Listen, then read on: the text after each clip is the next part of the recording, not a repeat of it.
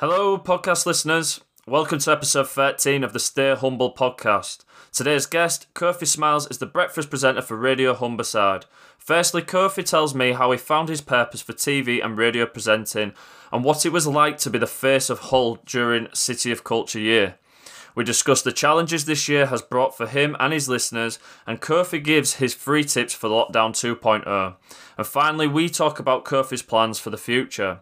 I hope you enjoy this episode. Stay tuned at the end if you're interested in Stay Humble Support Bubble Group. Stay safe, stay humble. Welcome to Stay Humble podcast, Kofi Smiles. How are you feeling today? Man, I'm good. I'm glad I'm here. It's taken us a while. Well, I say it's taken us a little bit of time for us to get here, but I watched some of the other ones that you did. Obviously, I saw Hull's Grand King, Chidio Rackers, which I thought was class. What was the other gentleman who films the rugby? What was his name? Sean Boatin, who films grassroots rugby media, yeah. That was really interesting because, I started off when I was younger. One of the first sports teams I started playing for was Cairngorm Vikings because obviously I grew up in Wivensey, and that was a rugby league team. And then it wasn't until I started going to school in Hull, when I started at Hull Grammar, where I switched over to rugby union. So it was interesting, and obviously at work, there's KR and FC, we're drowning in rugby league, aren't we? So it was just nice to sort of hear his story and his involvement and how the is it RNLI? I can't remember. The rugby league, is it Federation? Rugby Football League, yeah. He's part of the partnership there. He got asked to obviously help promote the game for grassroots rugby, which he's doing. He's a great advocate of that. Unfortunately, with the current situation, he's not been able to record, but obviously it's been really good to get people's input in terms of that, in terms of just his perspective on the way he records and what got him involved in that. And I'd like to ask you yourself, really, how did you sort of find your interests or purpose going towards, radio or radio presenting or presenting on TV? How did that come about? Oh man, great question. I don't know how long you've got. I think ever since I was a kid, music has always been a big love of mine, music and storytelling. And, some people might say that they're one and the same because some people express themselves and tell their stories through song, regardless of either way, it's the art form. The two, it's a form of art and a form of expression. And mum and dad always listened to various types of music, a lot of hip life, which is a genre of music that comes out of West Africa, comes out of Ghana. And my mum and dad listened to everything. So anything from Dave Grusin, jazz, and, Annie Lennox, early 90s pop, Tina Turner, Phil Collins, Genesis, and Billy Joel, all this sort of Johnny Nash and all this stuff. I said Johnny Nash, not Johnny Cash. Everyone's like, "Do you mean Johnny Cash?" I'm like, "No, I said what I said. I mean Johnny Nash." He was like a pop sort of soul singer from the 70s, 80s. He recently died, actually, unfortunately. Same day as Eddie Van Halen. Listen to rock music, and because we were so inundated with different sounds and experiences and good times with it. Some of that carried with me in growing up, and this is back in the day of having to listen to the top 40 and recording your songs on a cassette player and stuff like that. So me and my sisters were always doing that on a weekend. It comes to Sunday, we'd have it on and things. And I've always had a lot of good experiences around music, and my mum and dad have always, mainly my mum, really encouraged me to read. So I'd get my sisters hand-me-down books, all the Enid Blyton and stuff, the famous Five, all the Roald Dahl stuff, and it got to a point where I sort of started outgrowing them. I'm not really liking them because you get to a point where young boys don't. I didn't want to read some of the stuff that they were reading. There was a lot of neutral stuff, but then I was really started getting into things like the Goosebumps books and some of the Tolkien stuff, and I started reading fantasy books by David Gemmell, and I was reading more Marvel comics and stuff like that, or any comics I could really get my hands off at the time. So it was just anything that was engaging, that was a story that I would really fall into, because I don't know, it just felt like I was sort of stepping out and away from the world that I was sort of growing up in around here, where for quite a lot of the time I felt like I was a little bit of an outsider, mainly just because of being the only black kid in school, the only black kid in the whole town and stuff.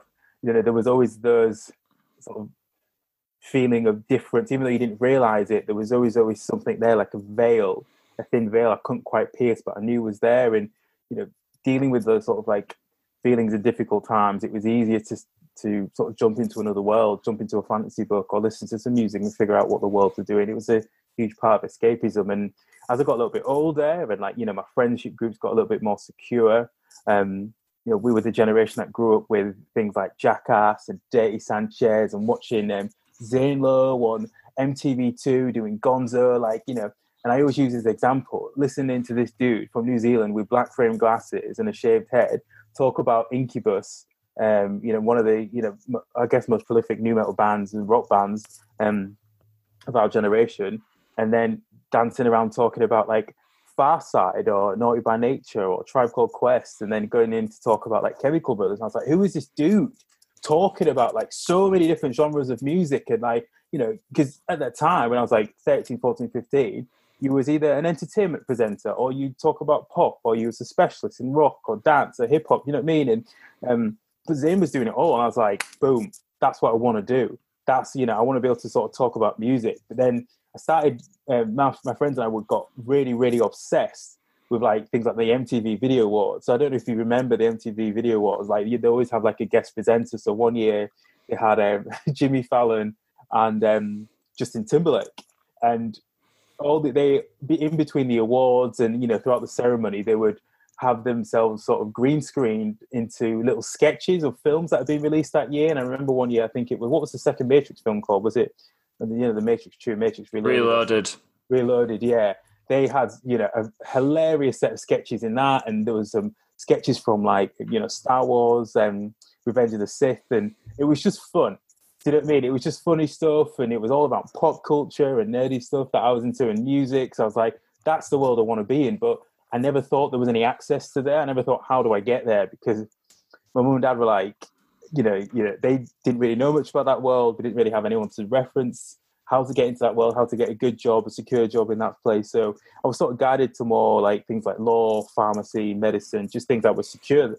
But then as I got a little bit older, and obviously I went from Hull Grammar to Hymers, from Hymers to Wilberforce College. Hold tight, Wilberforce College, by the way. It was awesome. I loved it at Wilberforce College for life. I managed to meet teachers that were sort of being able to push me towards that space, push me towards that area of like media, and say, look, there's ways to do it. So I went and did English and journalism at university, and having some like prior experience with my mates, messing around in Withensea, like on the market stalls, on the skate park, on the beach, just riding around on the backs of, well, my mates had scooters when they were like 16, and I'd get on the back with my like high-8 video camera, and we'd just be riding around, filming stuff, recreating our own Jackass stuff, stealing trolleys and things. And, I did nothing with the footage. I've still got most of it here now, but like we just filmed it and then come back and play it back and be like, oh my God, look at how Matty bailed and cracked his head on the pavement there. And we'd all just be laughing back at all this like footage and stuff. And, it was just ace to be able to sort of capture these moments, imagine what the soundtrack would be like. And, it was just something that I've always like wanted to do. It never felt like work. And it wasn't until university where on my course, after my first year, which was, we spent an entire year learning how to sort of write for broadcast newspapers, learning how to write articles. We were told in second year to like kind of forget all that. Think about how you're going to take that 1,500 word essay and turn that into like a 500 or 250 word essay with a video to go along with it. So we had to learn how to film, how to edit, and then me and some friends, we found out like we could rent equipment from the university. So we used to go and interview bands and artists that were coming in and into the city, and interview DJs and people that were putting nights on and stuff. And we made a little thing of it. We had our own sort of student radio, and I just fell into it from there because it was just everything that I thought I loved to do, didn't think I could do, and was able to do. We weren't getting paid because we were like students, and the quality was like, it was good student quality, but when you look back at it, you're like, oh God, burn it, we need to take this off the internet. We can't let anybody see that we were part of it. But that was part of the journey, and that was where you could cut your teeth. That doing that was massive, and I had a great time. But it got to a point where I finished university. I did like a year of my master's. I was working for Apple up in Newcastle, and I spent 4 years, 4.5 years I don't want to say my life was on pause, but working in a job that paid well, but I didn't get that sort of enjoyment. I had some good friends there, and I kind of feel like I was turning up because we had a laugh, we got paid well. It wasn't exactly the most difficult job, and there was all this like progression that they promised, and you almost had to, you have to take, but it's not where my heart was. And I remember like, it came to a point where I broke up with my girlfriend at the time, and I was like, well, why am I actually here? So I came back to Hull. I came back to Wivensey, moved back here with my mum and dad, and there was like, I need to figure this out. My mum was like, just, what is it you want to do? And I was like, look, it's media. Do you know what I mean? Is it TV? Is it radio? Is it film? So ended up getting a job in London, working for my mates, grilled cheese, food vendor. They did like events, festivals, that sort of thing. And I was working for him while trying to get work experience and stuff. And did that lived on his couch for about 9 months in London, came back up, was home for a bit, had a few jobs in retail and stuff here and there, then managed to get a job on a film set on a BAFTA-winning movie, God's Own Country, and just as a runner, but he gave me enough some experience, and I met some good people, and then I wasn't sure what was going to happen after that. Work dried up a lot. I was doing things like script revision, so production companies would get scripts in, and then they would send them out to people to sort of read them, break them down, see what the audience is for this, see where you can market it, go through it, see where the potential was, and you break them down and send them back. And some people would pay like 20 quid or 50 quid per script. But then that started drying up. So, I was on a job centre, and then I just started doing some admin work with them. And then it was interesting. The whole Face of Hull thing came up when we went into 2017, as we were going into 2017. So the BBC were looking for someone to represent the city as a reporter for online radio and TV while we went for our City of Culture year. And I sort of saw the advertisement there, and I was like, oh, I'm a black guy with dreadlocks, piercings, and tattoos. I'm not exactly what someone would imagine when you picture someone from Hull, let alone someone to represent it and be the quote unquote the face of it, whatever that face could be. And I remember the night before the audition, and I only told my sisters and my mum and my two best mates, two of my best mates, Luke, Gaz, and I told Bax as well, Bax and Emily. There was like a small group of people that knew that I was going for it. Because in Paris, I was like, why would they pick me? Do you know what I mean? They're gonna want someone who was white. Do you know what I mean? But my sister was like, look, you don't know. You know what I mean? You don't know, and you shouldn't really think like that, because you just don't know what they're after. They want someone who's got like a relationship with the city. I grew up in Hull. I live in Windsea, but I went to school in Hull, so like my weekends were spent there. We used to walk back from Welly to Withensea, you know what I mean, on some nights out, just so we could get some food. It'd take hours. By the time I got back from Welly, I'd have to get ready to get the bus back to Hull for college. You know what I mean? You don't think straight when you're drunk and you're 17, 18. So it's just like, but yeah, I had a lot of big experiences there. So I was like, okay, I'll go for it. So I went for it, and it was interesting at the time. I was offered a job in London with a production company to work with one of the execs to sort of help, I guess, produce TV shows and help with movies and stuff. And it was a huge opportunity, but I'd only just found out about the second round of this Face of Hull thing. So it was like 200 people turn up. We had a minute to impress the judges, and with like any reason why we should be picked. And I had this like spin wheel with 6 things on it, which attracted me to the city or my relationship to Hull. And the plan was to get one of the judges up as like my assistant, and like they would spin the wheel, and whatever it landed on, I would like I gave myself 10 seconds to give an explanation of them. And then the whole ideal was, right, look, judges, we've got 6 things on the board. There's 4 judges. I've got 6 prizes in the box. However many we get through, you could win 6 prizes. So I had a picture of William Wilberforce, Spiders Nightclub, Viking FM, and in hindsight, I probably should have put Radio Homicide. And then the Humber Bridge, and what was it? Clive Sullivan, Spiders Nightclub, Clive Sullivan, Humber Bridge, Viking FM, William Wilberforce, and what was the last one? So Wilberforce College?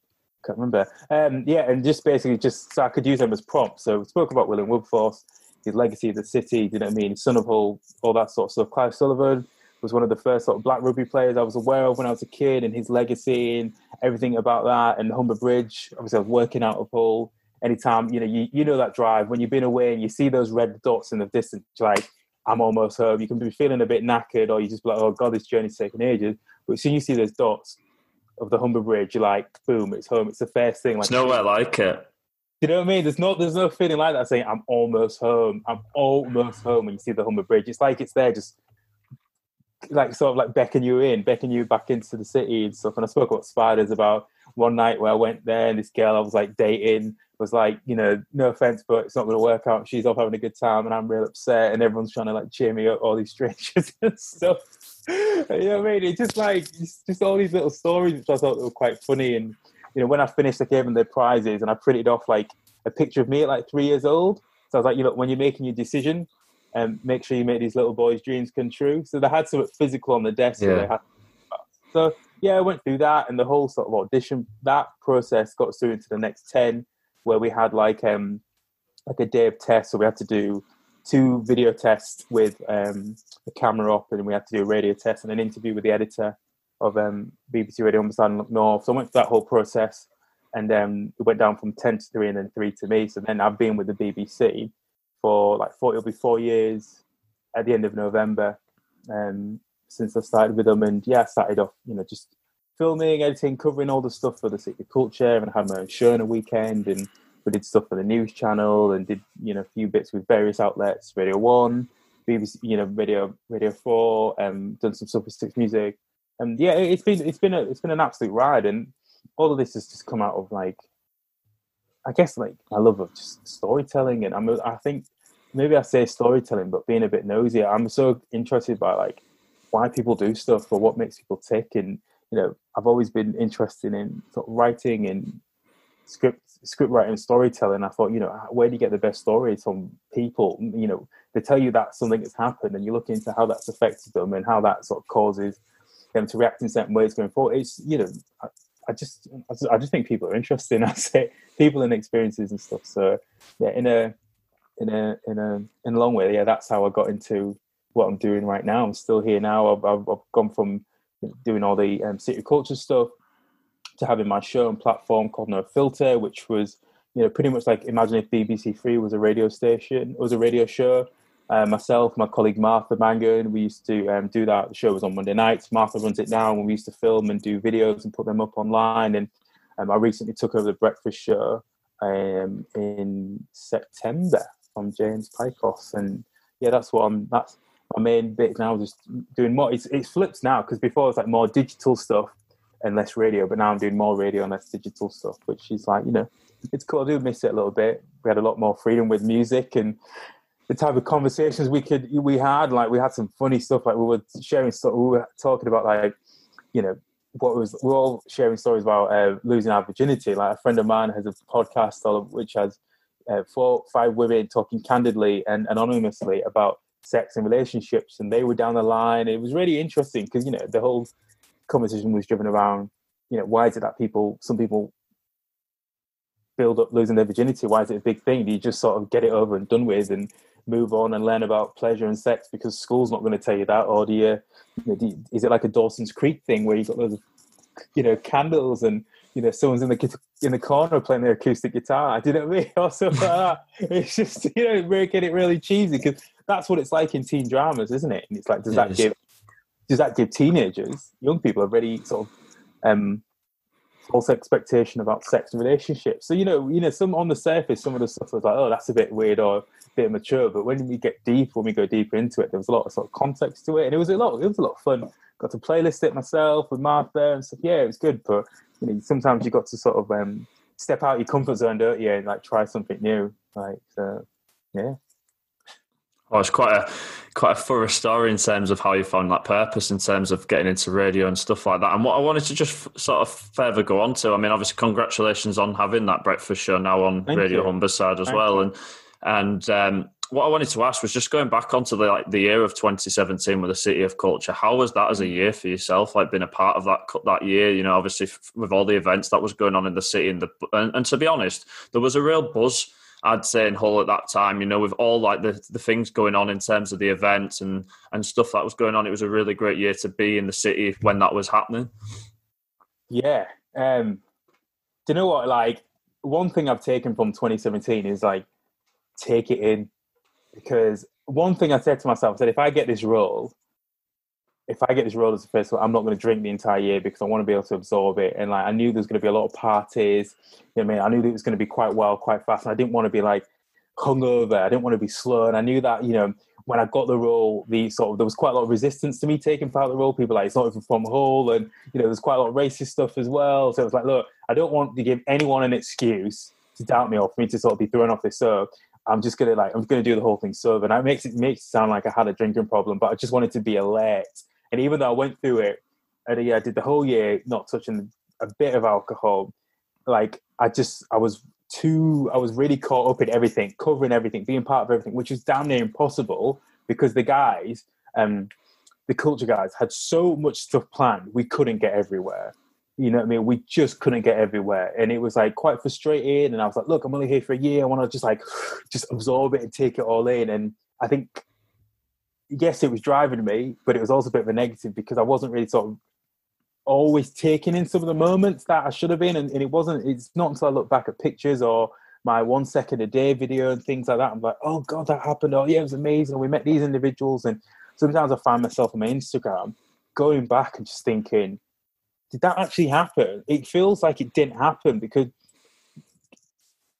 just the vibe, the change in people's attitudes, which I think quite a lot of is lingered now. I think people are more open. That like there's more people wanting to try things, willing to try stuff, and I think it's given people that uplifted confidence. It's a shame it didn't sort of carry on for a bit longer, but being in the center of it, or being part of the center of it, and just watch it unfold, and like the best thing, like seeing the many different demographics of Hull, which some people might not believe we have in the city, like in terms of financial demographics, racial demographics, gender demographics, age demographics, sexual demographic. Everyone's just sort of coming together and trying stuff and being there to celebrate what Hull has to offer and what the meaning of Hull is, especially during that first week with the This Is Hull. Do you know what I mean? The light display, the amount of people that were like, I've seen it 12 times. Oh, you know what I mean? I went on Monday and I went round twice. I went back Tuesday 3 times. And it's just like, whoa, this is the first week. And then the Blade, that whole sort of debate about, when it was getting installed, people watching it on that Facebook Live. And then everyone's just like, it's fake. It's all like, fake news and stuff. Like, no, this is real.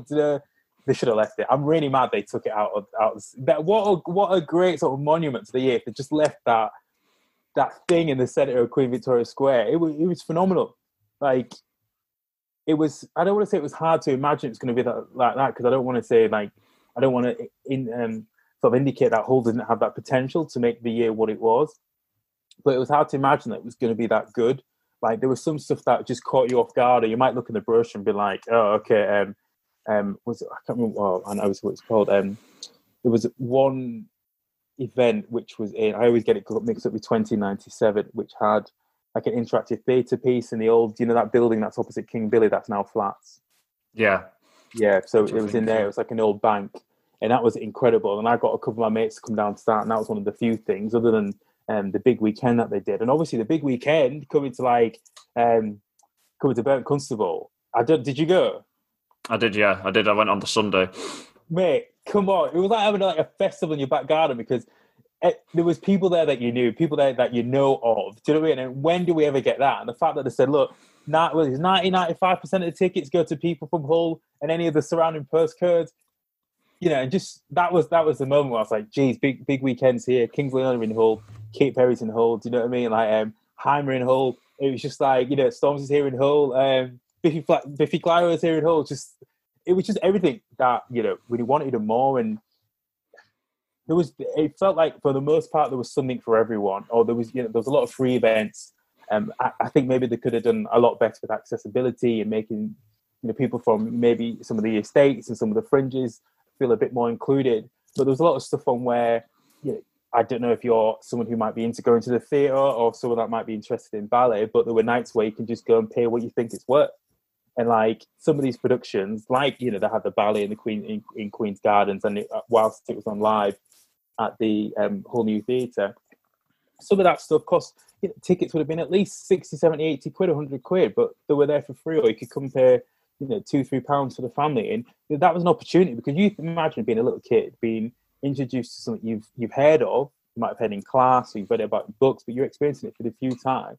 who knows what, young boys and girls are going to watch the ballet and think, oh my God, that's the most beautiful thing I've ever seen. I wanted to give it a go, because Hull's, and then you find out Hull's got such a rich history of prima ballerinas, and I'm not sure what the male term for a male ballerina is. But anyway, yeah, it's got like a big history of like turning over high quality ballet dancers, male and female, who go on to like perform in Russia and all around the world, and think, okay, I could be part of that legacy as well.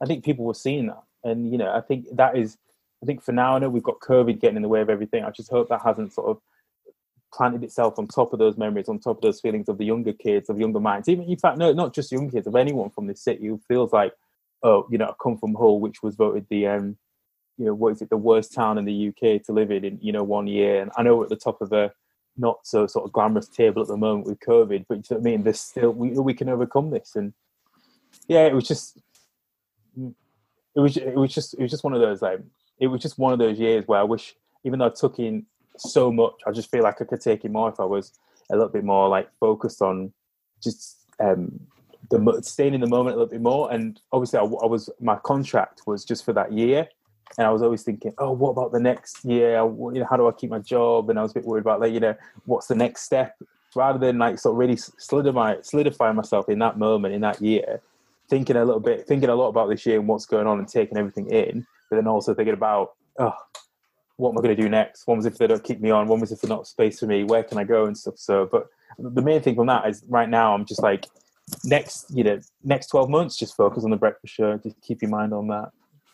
I'd like to say I'd totally agree with you. It was one of them sort of epic years that was 2017 with City of Culture, and like I say, it was great to get your sort of insight in terms of what it was to experience that. Obviously, being the face of it and been in the moment, really. And I think that's a positive thing that you took in terms of being, going through sort of sobriety, in terms of not drinking through the year, to actually experience that feel and be part of it. Because obviously you wouldn't, like say, you would hate to not experience that. That would be so that's a real positive thing I think that you did.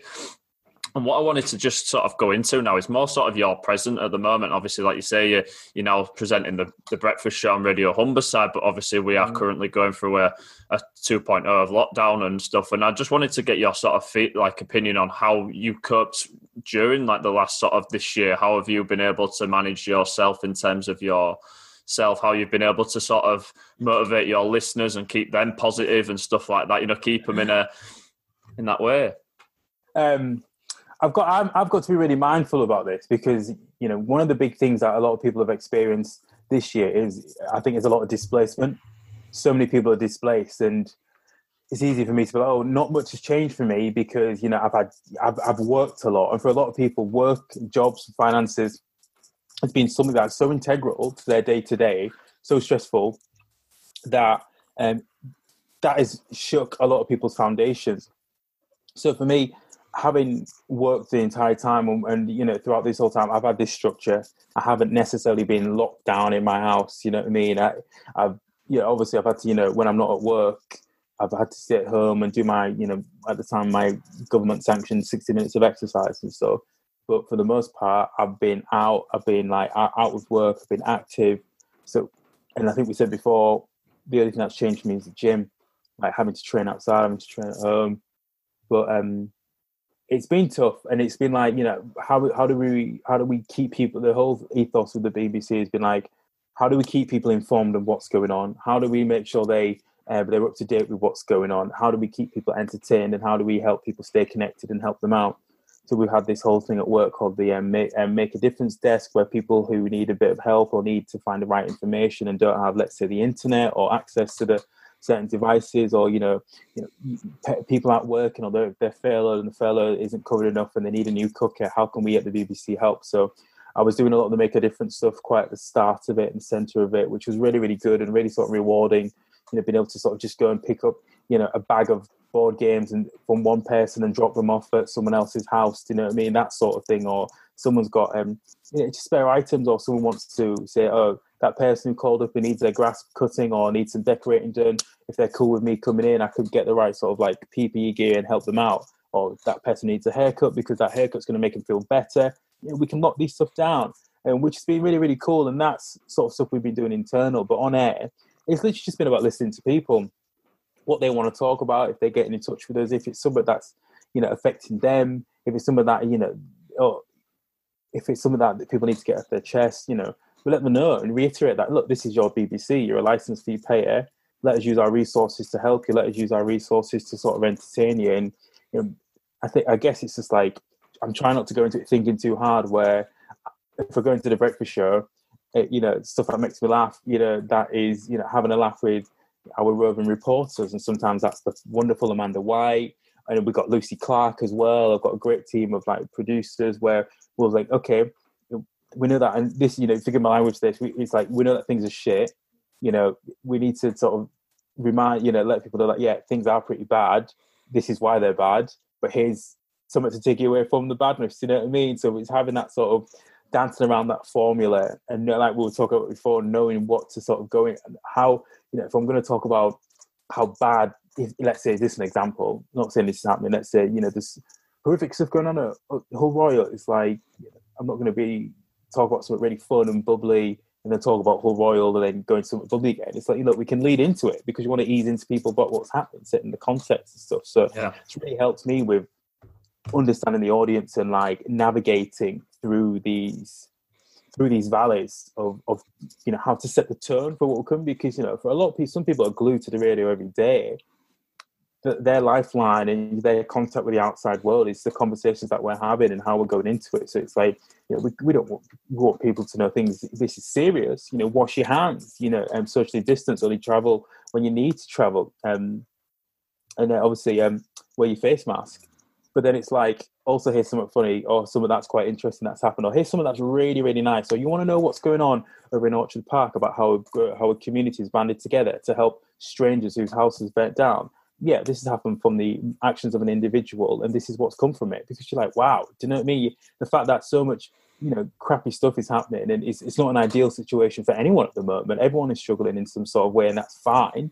But like, let's remind you of some of the good stuff that's happening and some of the interesting things that people are doing. And let's hear it for the creatives who industry has been taken from themselves, but are putting stuff out on Facebook and Instagram and, doing all these live sort of concerts to keep people going. And it's, all the independents that are staying open, leveling up, being able to navigate this COVID space to keep us fed or to keep us entertained, or to sort of like, sell us their produce. And it's illustrating what the communities mean within Hull, within East Riding of Yorkshire, with East Northern Lincolnshire, and amplifying that and letting people know that, look, there's some cool stuff happening. This is where you can find it.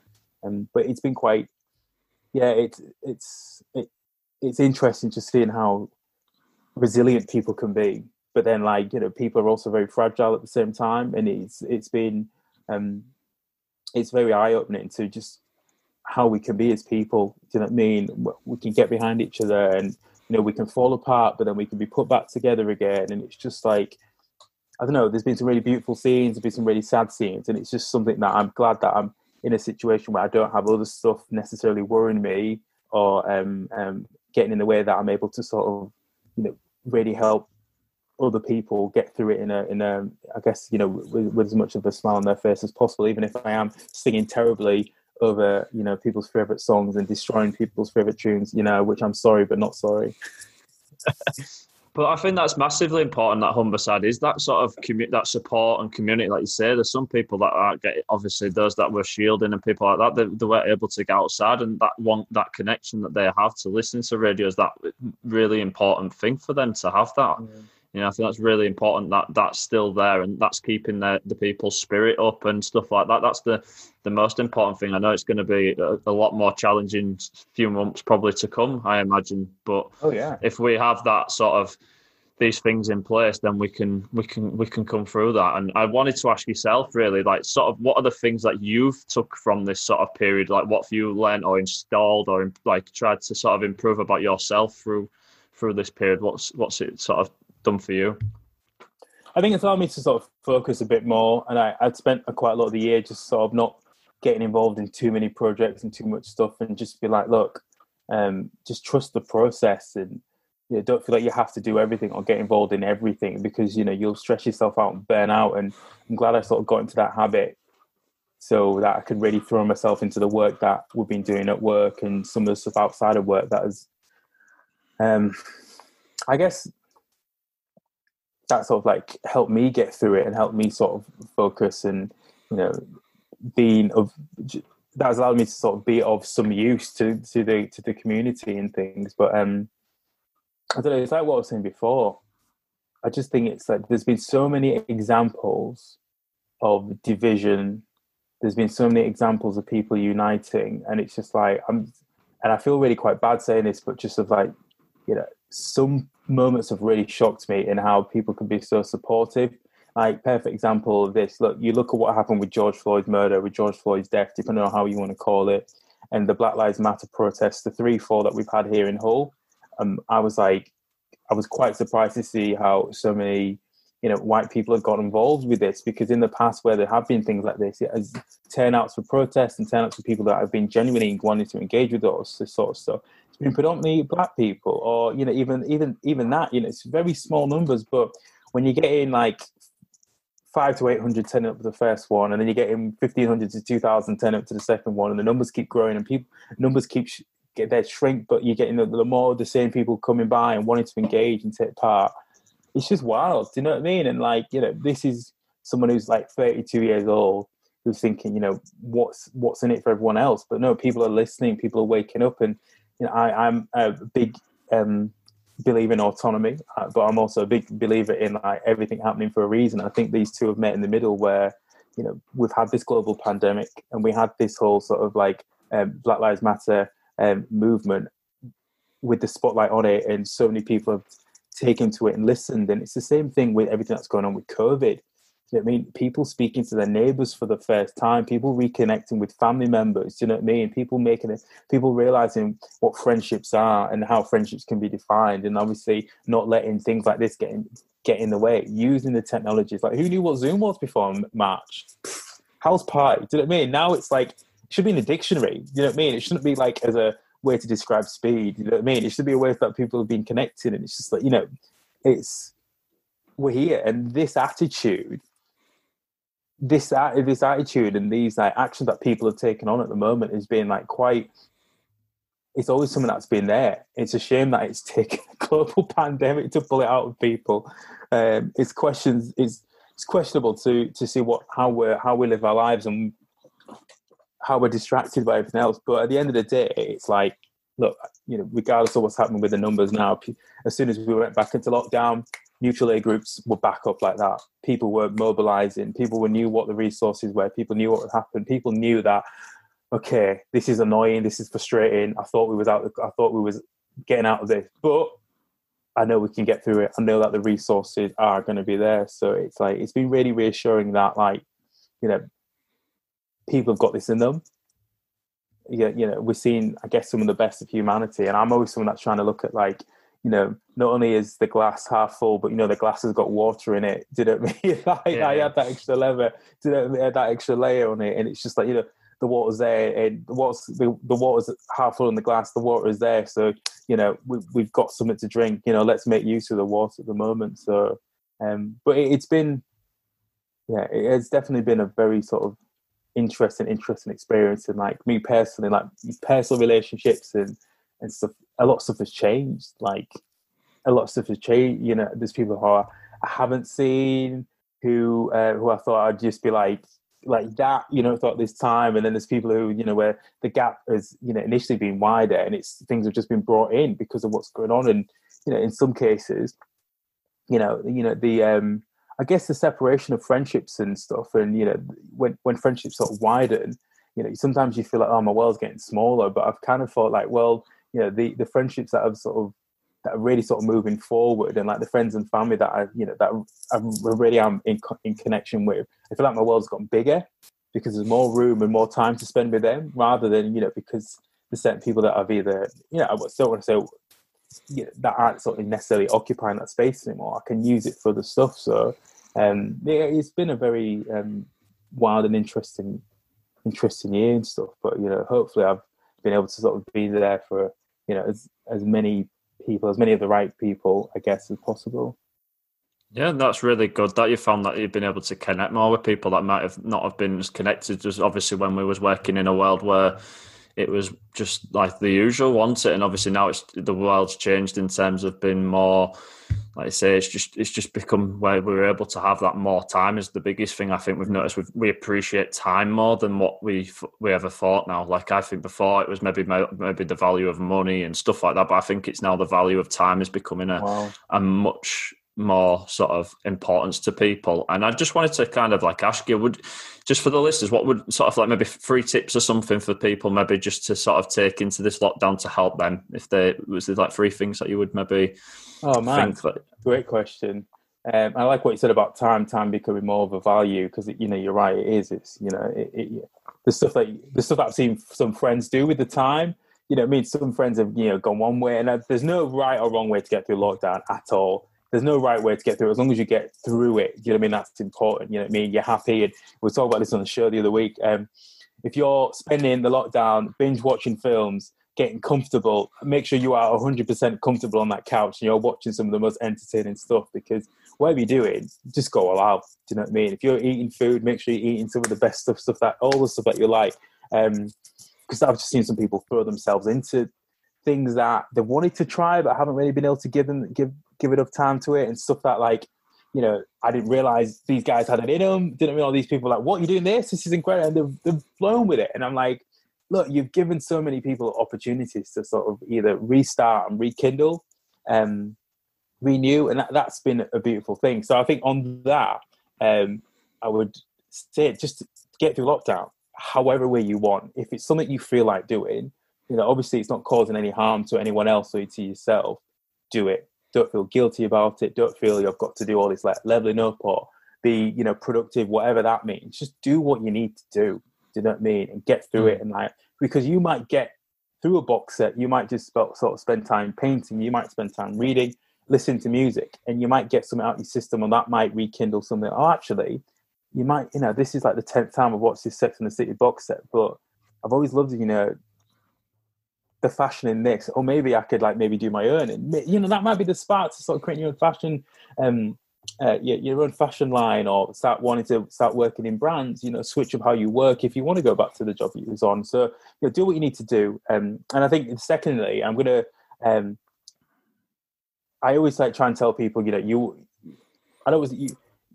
it's so important to be surrounded by the right people, to be surrounded by people who are going to encourage you, people that are going to challenge you, even people that, especially the people that,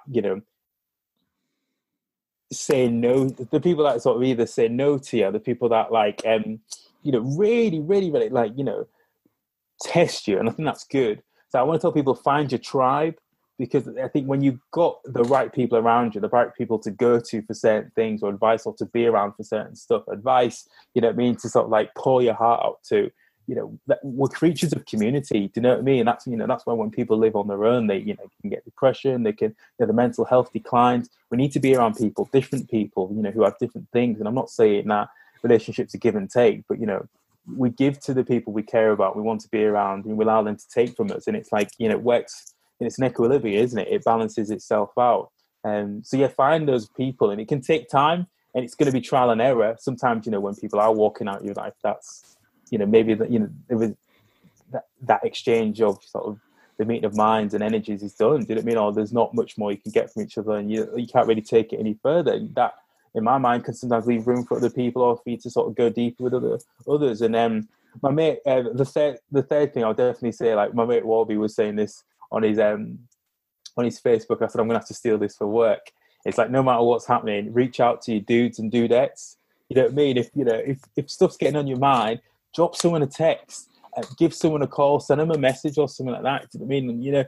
And I know some people have a system where with certain friends, if they're feeling really low, if they're feeling really bad, they have any emoji or any word, or an emoji or a word that they send to someone where it's I don't know, is it that emoji, or is it you know what I mean, whatever, do you know what I mean, or all this sort of stuff. And it's just a signal to some friends where it's okay, I need to do, this person is saying that they want me to speak to them, or they want to vent, or they just need me to be around now. So I think that would be it.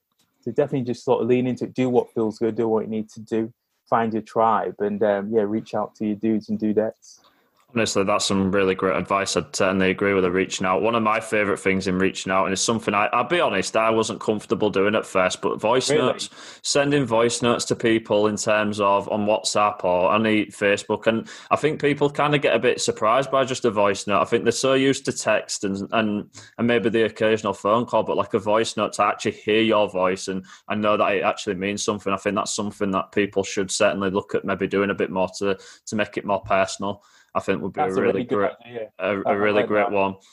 And to kind of follow on with your tribe thing, I'm kind of a little bit of a not a promo, a kind of something I did. I've created a little bit of a tribe recently where I Nice. decided, like I say, with Stay Humble, I wanted to do a support bubble for people that maybe were going through another lockdown and didn't have that support group. So I started that yesterday and got people sort of sharing sort of three things that were their accomplishments for the day. And it was great to see people that have probably never even spoke or talked to each other ever in their life sharing these sort of their sort of accomplishments and what they were wanting to get out from the group. And that was a massive, buzz for myself. And, that's certainly something in terms of creating a tribe is something I'm looking forward to using throughout this lockdown. I think that's class because you get, if you've got people like you said who've never met each other, some people feel a bit more comfortable talking to a stranger, don't they? They feel like this person who doesn't know me is not going to judge me, and I feel like I'm just verbally, just emotionally getting the weight out, not necessarily dumping it on someone else, but when you do that sort of thing with a stranger, it's like I can just walk away from it now and not have to worry about following up the conversation. So that's a really good idea. Like I'll have to mention it at work because we're always looking out for individuals and groups that are doing this sort of thing. That's if you want us to try and broadcast it to widen it out. Yeah, that'd be awesome. Yeah, because I love stuff like that. That's the type of stuff that we look for. Whether we look for anything really on to make a difference that makes a difference in someone else's life. But I think that's fantastic. The voice notes and the support bubbles, like that's class. Yeah, and what I want to talk about now, I know it's difficult to sort of foresee this, but what do you see in the future for yourself? What have you got any aims or goals, or is it just too? Obviously, I know it's challenging with what's ahead with what's going on, but is there anything that you've got in the pipeline that you could aim for in the future? I don't know if I've got anything in the pipeline. I do have this. So when I went to Harry Potter World about 2 years ago with some friends, one of my mates got it for me and my other friend for as a Christmas gift. I bought this diary. So it's a Hufflepuff one. Amber and blue for life. Big up the Badgers. Away the Badgers. And every morning I do 10, 15 minutes of meditation, sort of meditate on the day, how I want it to go, and the goals that I've sort of planned. I've things that I've been writing ever since I started doing mindfulness about 5-6 years ago. Just the most common things that come up because things change and things I want to work towards or things that I want. Fluctuate now and then, but the main ones have been, I think as a kid, the goal for me was I'd love to be on Radio 1 and just doing a show on there. And, there's been a few, there's areas of radio broadcast I'd like to work in. I think Radio 1's absolutely fantastic. I listen to a lot of Beats One, a lot of internet radio and stuff in the States. So it's just being able to sort of I guess, that was what I was dreaming of, but then I just keep thinking of I just want to make this breakfast show as good as it can be. Did it mean I said, stop focusing on that stuff and just think about, okay, how can we make this breakfast show as good and as reliable? And everybody's got something to dip in. If you want to dip in on Tuesday when we talk about this, or we have this theme, that's great. Or if Fridays are your thing where we have a bit of fun, or if you want to stay on Wednesdays, for Hump Day to have a laugh, come for Hump Day. Do you know what I mean? As long as we've got some of that, someone could come in. That's great. And I guess just being able to, again, tell stories because that's what we do. And whether it's telling stories through my own writing and from my own storytelling and working on projects with my friends. I've got a little production group called CTK with some good mates from uni, and we did this vegan cooking channel, and we've done short films and all sorts. We just get together a couple of times a week, discuss stuff that we're working on and film when we can, and just working with people who just want to tell stories that can eventually make a difference. Because I think when you asked me about purpose, I kind of forgot that to mention quite a lot of it. A lot of the stuff that was driving me, especially in my early 20s, was not seeing a lot of media and people on the screen who look like me. Like not seeing a lot of black presenters, but radio is different because all you heard was someone's voice, and you couldn't tell who it was. You couldn't tell what where they were from, the color of the skin, or whatever. So that's why radio for me was like so like that it felt like it didn't matter. I could go in there when there was so many other things where race was an issue, or how I looked versus how I sound was always some issues when I like applying for certain stuff. But I just want to be able to be in that world, so we can set an example and show other young black kids and other kids that feel like they're a bit of an outsider, feel like they're a bit of an outlier, that all you have to be is yourself, or you don't have to be like this person. You can draw inspiration from these people, but at the end of the day, everything that you are and the way that you consume and react to the world, no one else can do that but you. So lean into that more, and don't necessarily lean into who your idols are, because you don't want to be a carbon copy, another version of you. You want to be in a position where you want people to be like, oh, or they're a bit like Kofi Smiles, but they do this. You know what I mean? People will use you as an adjective, but then you should be going forth to tell people, nah, just it's cool that you're inspired by what we do, but then go and you do your stuff. So yeah, it's just storytelling, really. Whether that's like I don't know, a TV show or a drama on Netflix or Amazon Prime, or if I'm writing my own like anime or manga, or if I'm writing my own comic books, or writing. I've had loads of ideas, and there's been a story I've been working on which I was like, oh my god, I can imagine this, getting the Disney Pixar treatment. Do you know that sort of stuff? It's just any stories that have been inspired by like conversations or music and stuff. And I mean, it just involves in this world and helping other people sort of realize their dreams and potential. Then and feeling heard as well, just making people feel heard, because even though everyone's got like mobile phones and laptops and stuff, there's so much noise out there. It's like, how do we sort of really help people sort of get out there and feel acknowledged and feel heard? So I know that sounds like such like a sort of wishy-washy thing, but essentially, being involved in broadcasting and being able to sort of write and film and tell stories and that sort of stuff, really. No, that sounds great that you've still want to be able to inspire others, and certainly, obviously, it'd be great to hear, like, I'll see what future stories that you may create in the future, and look forward to hearing them. And what I would like to do is I like to go on my final two questions. So my first one of which is, what does it mean to be human for you? What does it mean to be human? That is a fantastic question. Oh, that's great. I'm going to steal that. What does it mean to be human? I guess it's like, I'm going to try and tie it with like I guess humanity for me revolves around like compassion and empathy. Because as mentioned before, we're creatures of community. And I think we can only live in communities if we understand, and if we listen, and if we care about each other. And like, we can still, you and I can have a disagreement on, do you know what I mean? What is the best flavor ice cream, or, how we, divide the day's hunting or food gathering. We can disagree on that, but then it's not going to lead me to sort of not care. But maybe like, the one thing we have in common there is like, we want to both divide it up in the best way we see possible for not just ourselves, but the people around us. And that's the similarity there. And I think like, once you understand compassion, once you understand, okay, everybody has a need to be understood, to be listened to be heard, to be loved. I feel like reaching compassion, you can only get there through empathy, which is sort of understanding another person and understanding that another person has needs, and understanding how other people feel, even if you don't feel a certain way. So like, we see it all the time, different groups, look at feminism, look at Black Lives Matter, look at Pride. It's like, okay, some of us I might not be able to identify what it's like to be a gay person, but like, I can't turn my nose up, I can't turn my face up at the oppression that they feel and deny them because I haven't experienced homophobia. I can't say it's not real. Do you know what I mean? You've just got to just look and listen to an individual and be like, look, I might not be able to understand your experience, but like, I can see it's hurting you.